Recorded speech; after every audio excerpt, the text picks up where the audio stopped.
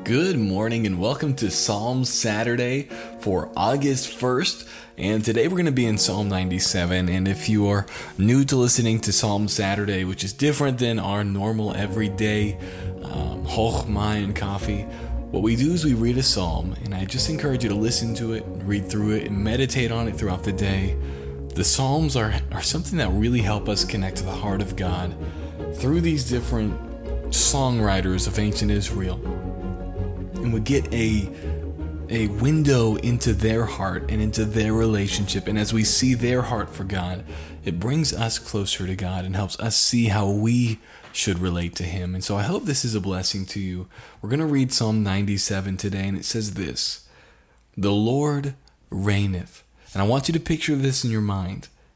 "Let the earth rejoice.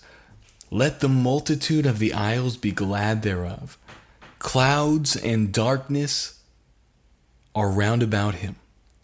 Righteousness and judgment are the habitation of his throne. A fire goeth before him and burneth up his enemies round about. His lightnings enlighten the world. The earth saw and trembled.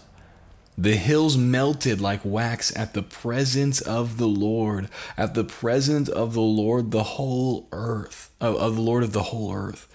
The heavens declare his righteousness, and all the people see his glory. Confounded be all they which serve graven images, that boast themselves of idols. Worship him, all ye gods. Zion heard and was glad, and the daughters of Judah rejoiced because of thy judgments, O Lord.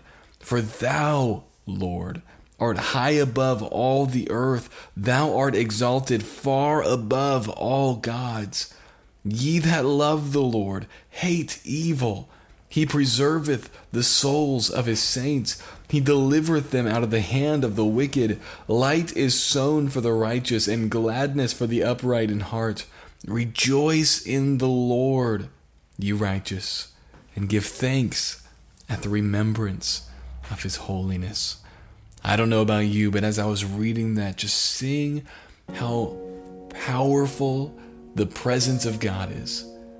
And friend, is that something that has affected your daily walk? Just knowing his presence, has it affected who you are and how you live? I hope so. I hope that you allow who God is and his holiness to affect every moment of today. And I will talk to you Monday.